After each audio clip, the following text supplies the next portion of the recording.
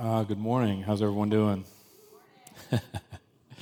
Just to give you an update on us as a family right now. The mustache is coming in really nice. It's getting really full. I'm happy with the progress so far.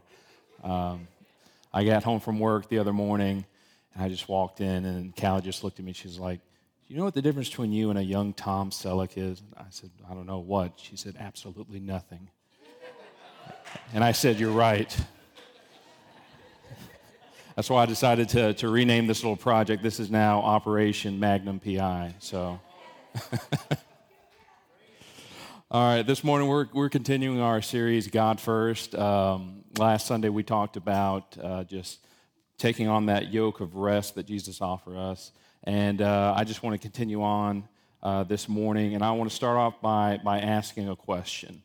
That question is, what would you do if you were given more than a 24-hour day? What if you're given 10 extra hours? What if God became like this Robin Williams-esque genie and was like, "I'm giving you 10 extra hours"? How would you fill those 10 hours?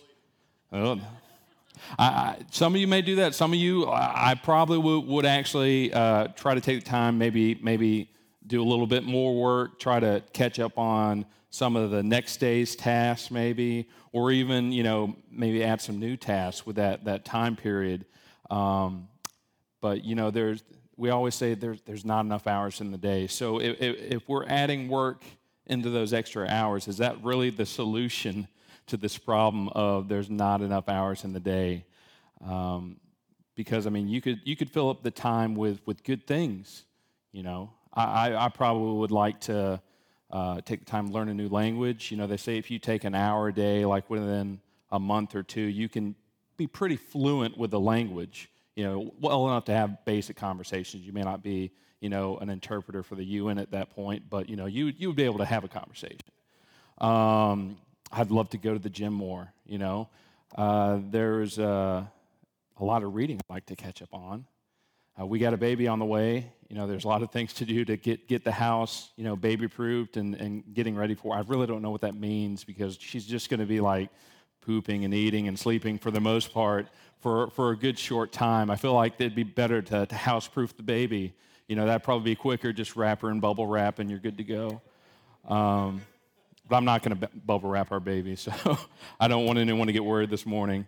What actually would be really helpful, I could learn a little bit more mechanic skills. That would be super helpful. Some of us in the house are somewhat handy. I know some of you are really good with the mechanics and whatnot. I'd love to be able to work on our own vehicles and fix them rather than sending them somewhere else to get fixed and have to pay someone else. And I could even do some really, really good things, like donate some of my time to work at a rescue mission. Callie and I would love to. We've talked about starting a small group and hosting it in our home. That'd be really good. Probably invite some of the small group people to come baby-proof the house with me. That'd be killing two birds with one stone there. But all that to say, I'm pretty sure I've used up my 10 hours and then some with all that. And I'm not saying those aren't good things and that you shouldn't do them. All I'm saying is that we tend to fall back into the trap of biting off more than we can chew. And it really comes from this culture of, just work till you're exalted, till you're exhausted, go to sleep, wake up and do it again, Most of our hurry is self-inflicted, and the solution for an overbusy time or overbusy schedule is not adding more time. It's actually to go back slow and simplify our lives around the things that really matter. A lot of the times we fill our lives with things that give us that instant self-gratification. We zone out with our phones, with TV, and we try to escape the reality of a busy life around us. A quote from Netflix CEO Reed Hastings said that at an industry summit, he said that his company's real competitor is sleep. The direct quote here is, you get a show or a movie you're really dying to watch, and you end up staying up late at night, so we actually compete with sleep. I think that's a real testament to our society right now. But this morning, I I want to look at something different that Jesus offers us. Last week we talked about the yoke of rest, and I talked about how Jesus incorporated Sabbath throughout his day-to-day life and was able to rest well from that. So this morning I want to look at a yoke of slow and simple. All right. I want us to look at the life of Jesus the way you would, someone's biography, because that's in essence what the Gospels are. They're a biographical account of Jesus' life. I haven't really been into biographies, I'll admit, other than, the Gospels. The other biographies that I've read in my life have been for school. I'm not drawn to that type of reading. I know some people are. People get drawn into biographies about people like, who am I trying to think of? If I look at my notes, I have it right here. Steve Jobs. There we go.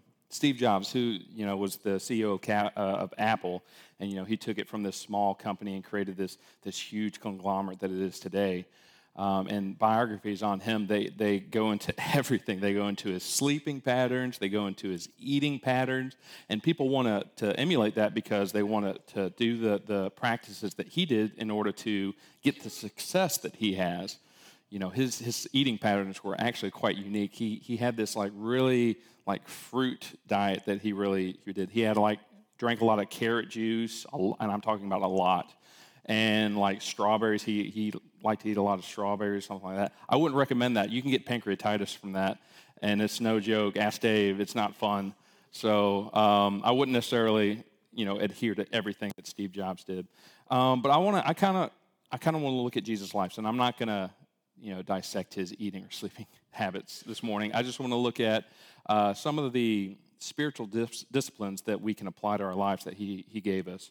And the reason for that is that we want to have that whole, healthy living pattern. And I want us to have something this morning that is attainable and sustainable for us.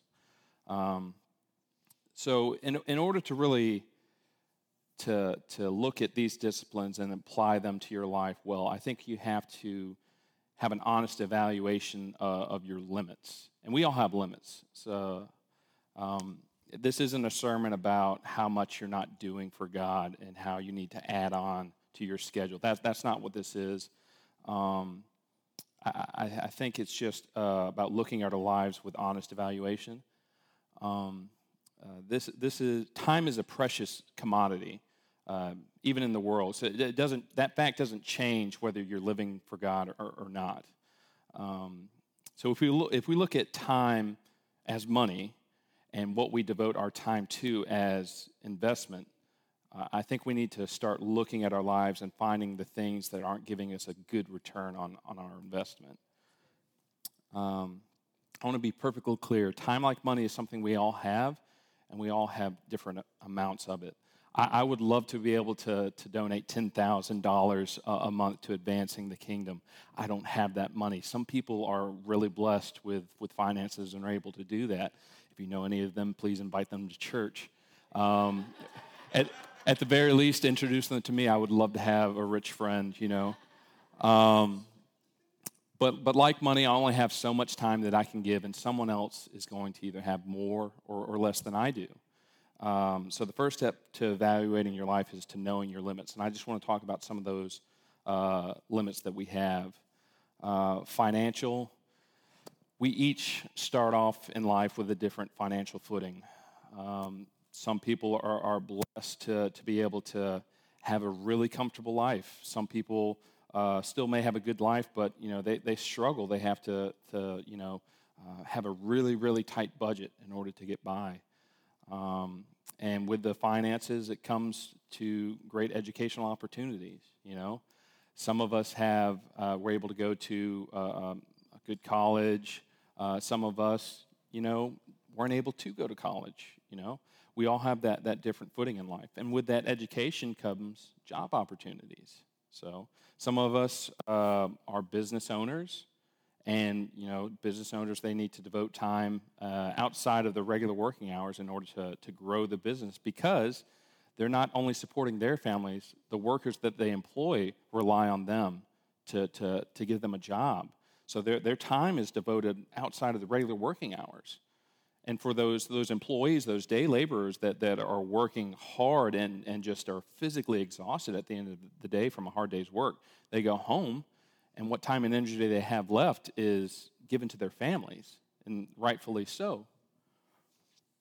And as far as family goes, you're either single or you're married, you know, and that means you may have more freedom and time, depending on some other factors, than someone who is married and devoting more time to the family. And some people either have kids or they have no kids.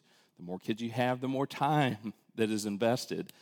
Gemma's not even here, and she's already taking a good chunk of our time right now, which I think is selfish on her part. But we're each given giftings and missions. We all have been created differently. We all have that new creation that is uniquely us. And God has given us spiritual gifts, which some of us have strengths in, and others have different strengths. So when you look at someone else's strengths, we shouldn't try to live our life based on their strengths, trying to mimic their strengths. It's not to mean that you can't try to strengthen a weakness, but don't try to put someone else's life on your own, you know, because we're all given a mission, and we're all created differently, you know. We wouldn't be here if we didn't have a mission, you know. We would just get saved and go directly to heaven, but that's not what God has for us. So one thing I would say, don't attach yourself to another person's good mission if it takes time away from your mission. So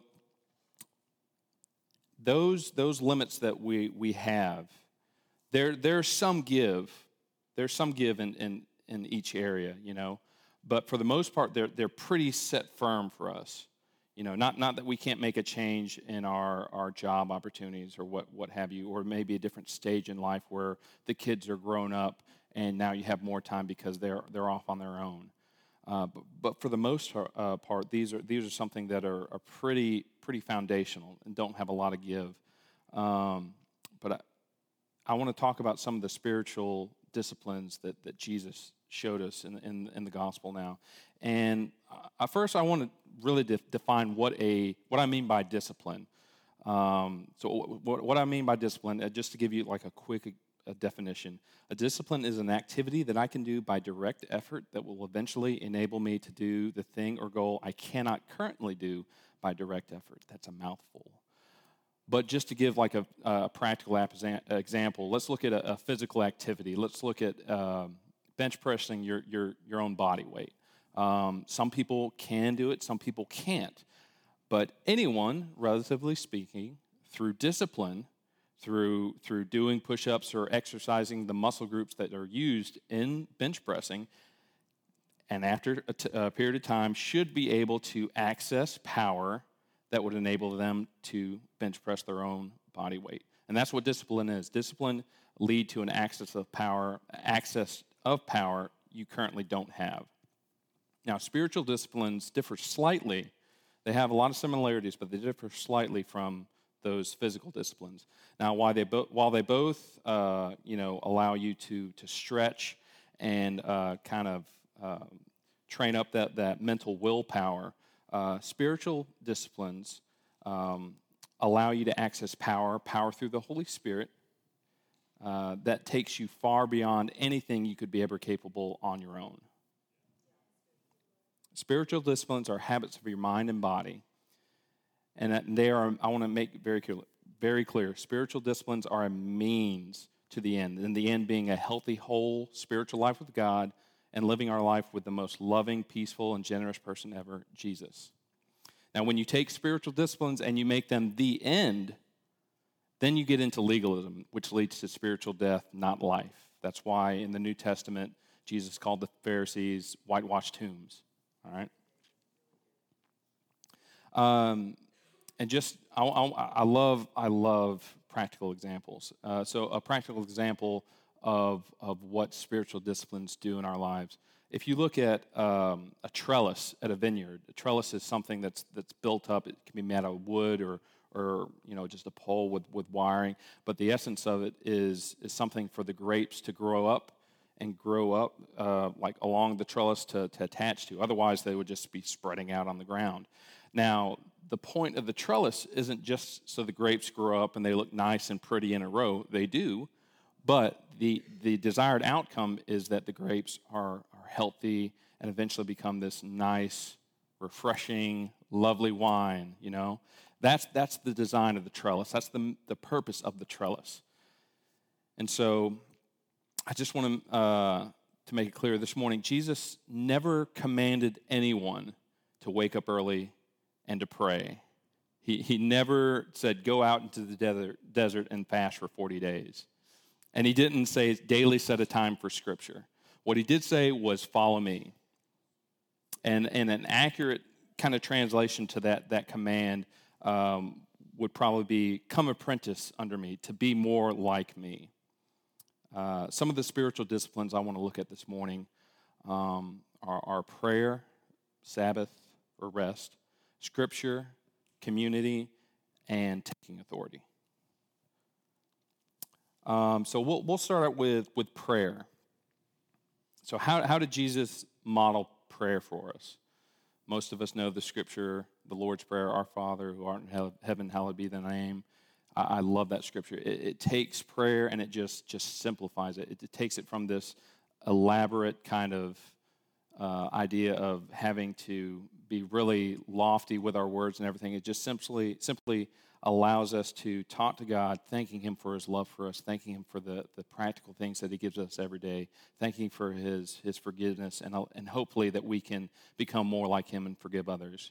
But I want to look at a different verse this morning. It comes out of Luke 5:16, and it says, "But Jesus often withdrew to a lonely place and prayed." That's it. And I like that verse because the word often isn't hidden there. The implication there is that Jesus prayed on a regular basis. And like I talked about just a second ago, prayer oftentimes gets a lot of ceremony put on it, you know. And we fail to recognize at its core what it's meant to be, which is simply just talking to God. And I really mean just talking to God. Now, yes, it is sometimes where we ask Him to help us with a problem, or thank Him for helping us with a problem, or thank Him for you know His forgiveness when we messed up. You know that it's always there. It's already been given. You know,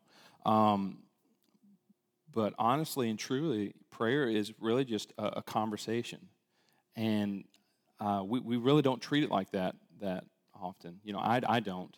I've tried to. I haven't been blessed with hearing the audible voice of God. Oftentimes when I hear from God, it's more of like a sense or just maybe a picture. Sometimes when I'm driving or I'm just out doing something, I'll see something funny, and I'll in my head I'm just talking to God right then and there, just because I don't know, like humor me and God. I feel like we're on the same page with that, obviously because He created me this way. But like whether it's like, oftentimes it's like little kids that crack me up, or dogs for some reason. Those, I don't know why it's those two things, but they often crack me up, and I'm just like talking with God. I was like, why on earth is he doing that? You know, he's a nut. And like I just get this sense of just like joy and just laughter, you know, from God. But you know, God's desire is that He is constantly wanting to talk to us. It's not like if you had God's cell number and you gave it a call that it would go to voicemail, or He would send a text back, "Can I talk to you later?" You know, God's desire is to continually have a conversation with us, just like a parent would a child. You know, yes, God wants to give us guidance and direction, but it's so much deeper than that. He wants to talk about, you know, the things that are going on in your life. Now, yes, He already knows it. You know, He already knows what's going on, but it's just that relationship that He's desiring. Oftentimes we don't give enough time for God to talk back. We don't just settle ourselves in a peaceful, quiet place to hear from God.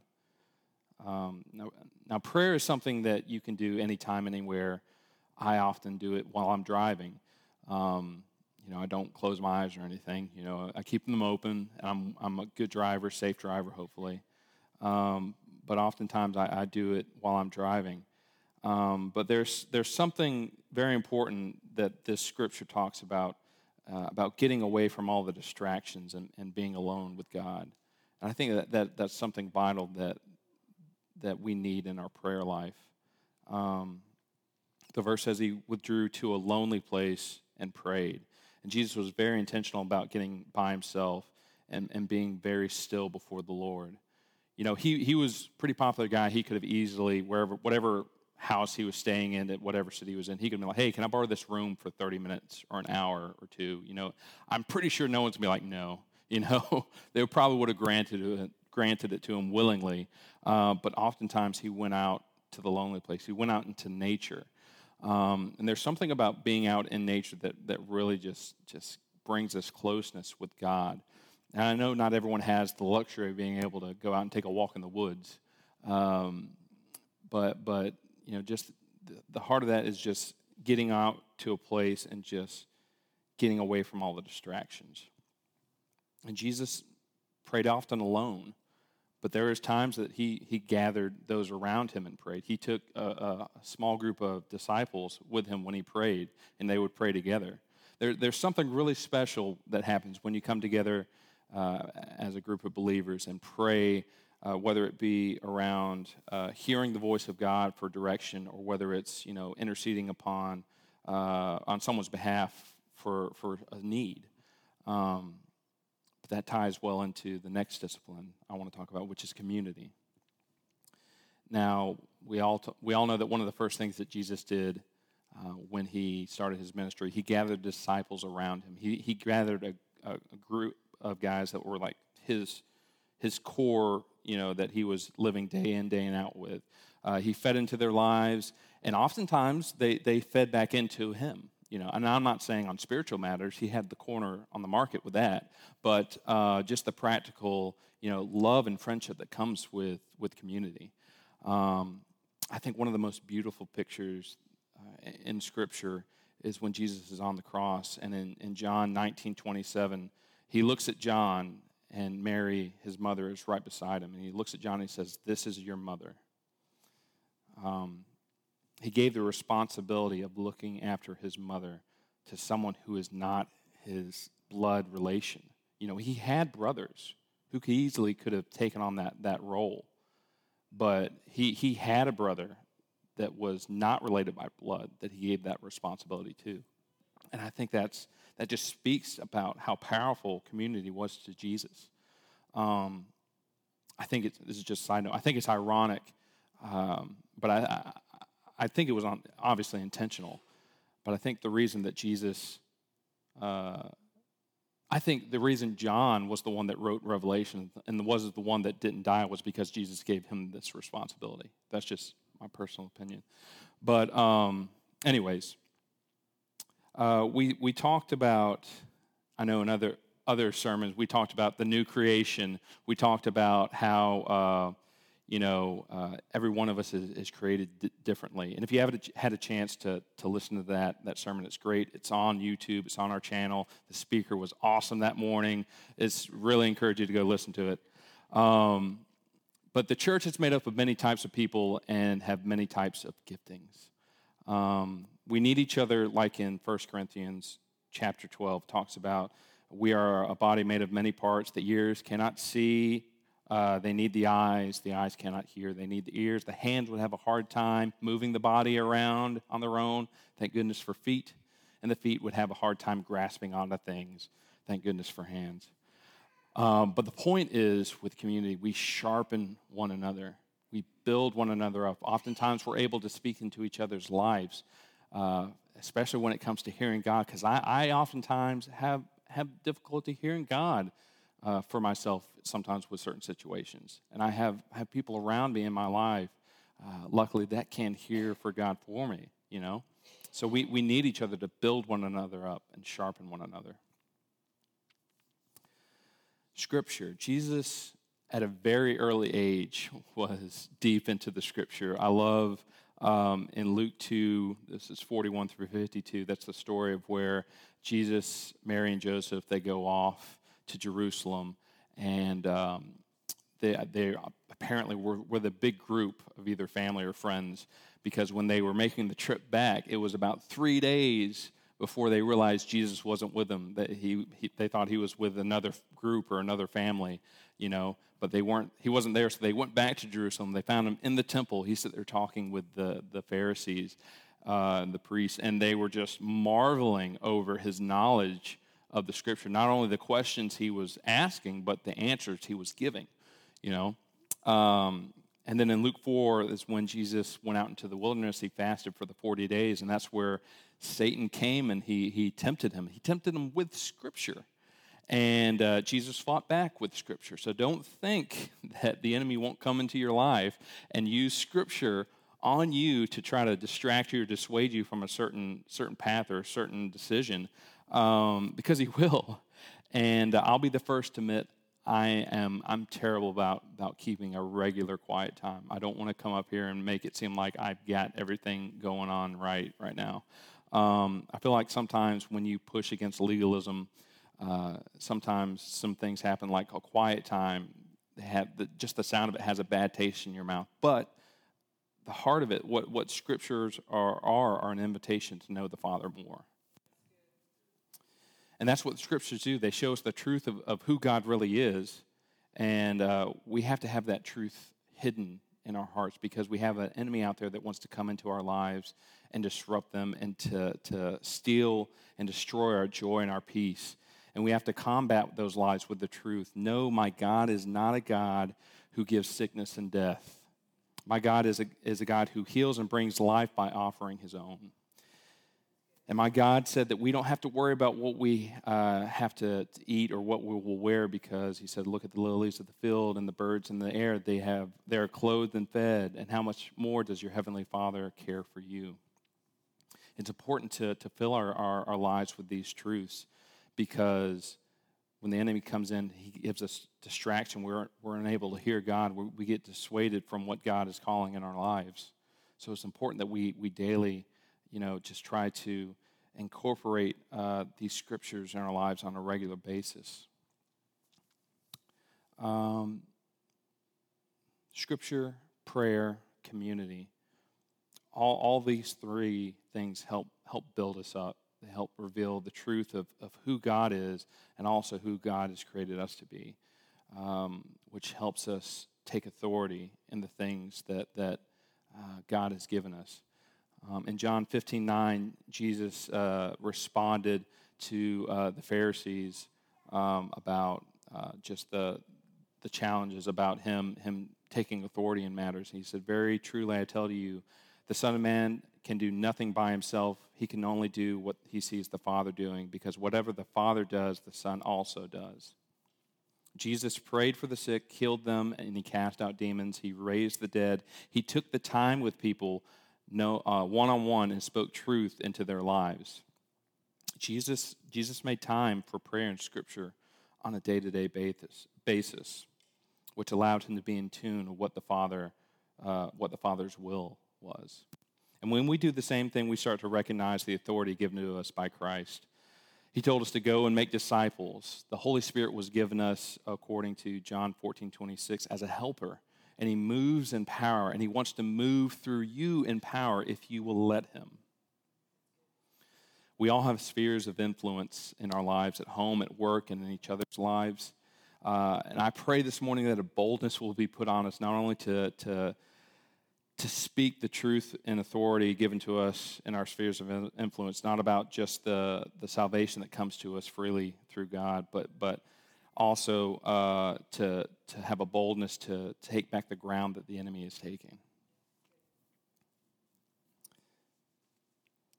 Joy and peace that has been stolen, sickness that the enemy has inflicted around us, disruptions in our lives where the enemy wants to distract us or hinder us from the mission that God has been called upon our lives.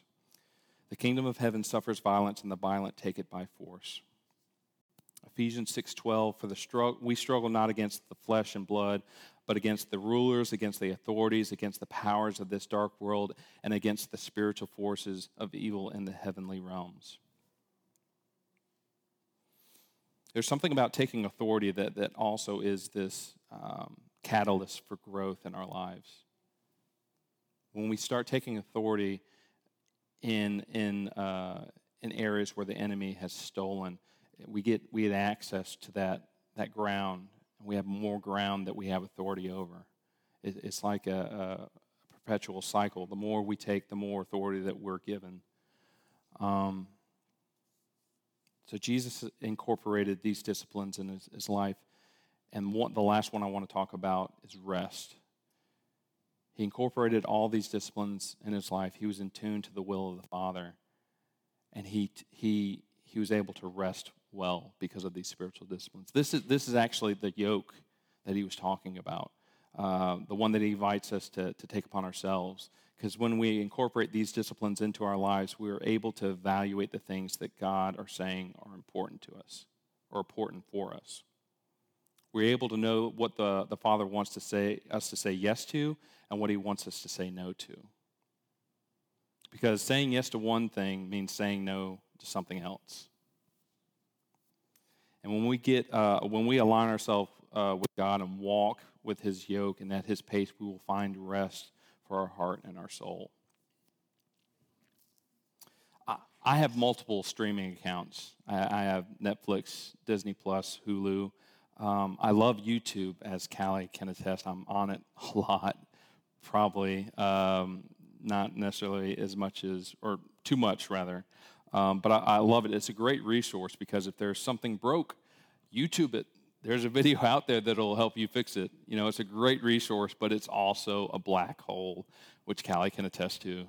You know, and I'm not saying this morning that you need to get rid of your streaming service or delete your social media or never do anything fun again. I'm 33 years old, and I love gaming. I love video games. I'll be honest, I grew up with video games, and they've advanced so much. It's incredible to see how beautiful some of the graphics are, you know. But Callie can't stand it. You know, she doesn't get it. And I've gotten better. I've gotten better about when I allow myself to play. But we're going on Christmas vacation this year. This is actually the first year in our marriage where we'll both be off for Christmas. So we're gonna go off to the mountains and just spend some time alone. And I told her, I was like, I'm gonna bring my Xbox. And we're in negotiations right now. I think right now we're up to, okay, I can play for an hour, and that's after she goes to bed. So we'll see how it goes. But I will challenge us this morning to limit the things that we allow to feed into our lives that can be really negative. We need to adjust our intake with news, social media, our phones, even events. Don't let your phone set your emotional equilibrium and the news feed set your view of the world.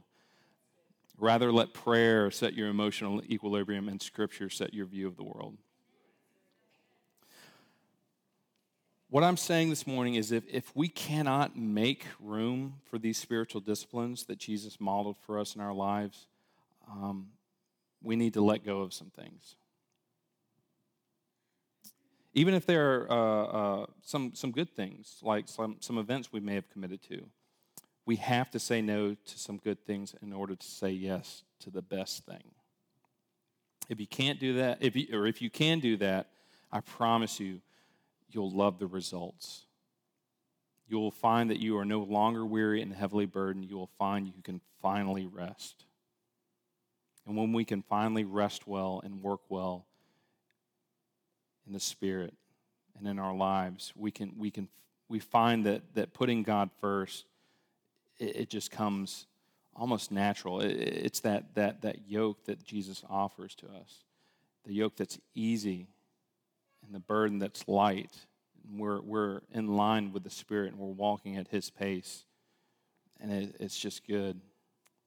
So this morning, I just pray that we can look at our lives, look at the limits that we have, and look at these spiritual disciplines and try to incorporate them into our lives to be able to be in tune with the Father and His will, and to know what to say no to and what to say yes to.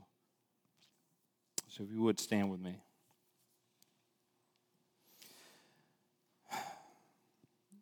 God, we just love you. We just want to thank you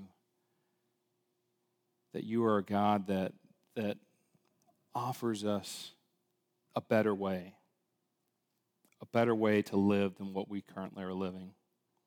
You're a God who offers a life that can be full of peace and joy,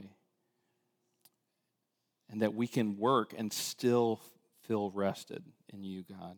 That you designed us to work, but you designed us to work the way you meant us to work, God. And I pray that we can find the things in our lives that aren't a good investment, the things that we need to let go of, and show us the good things that we need to be saying yes to.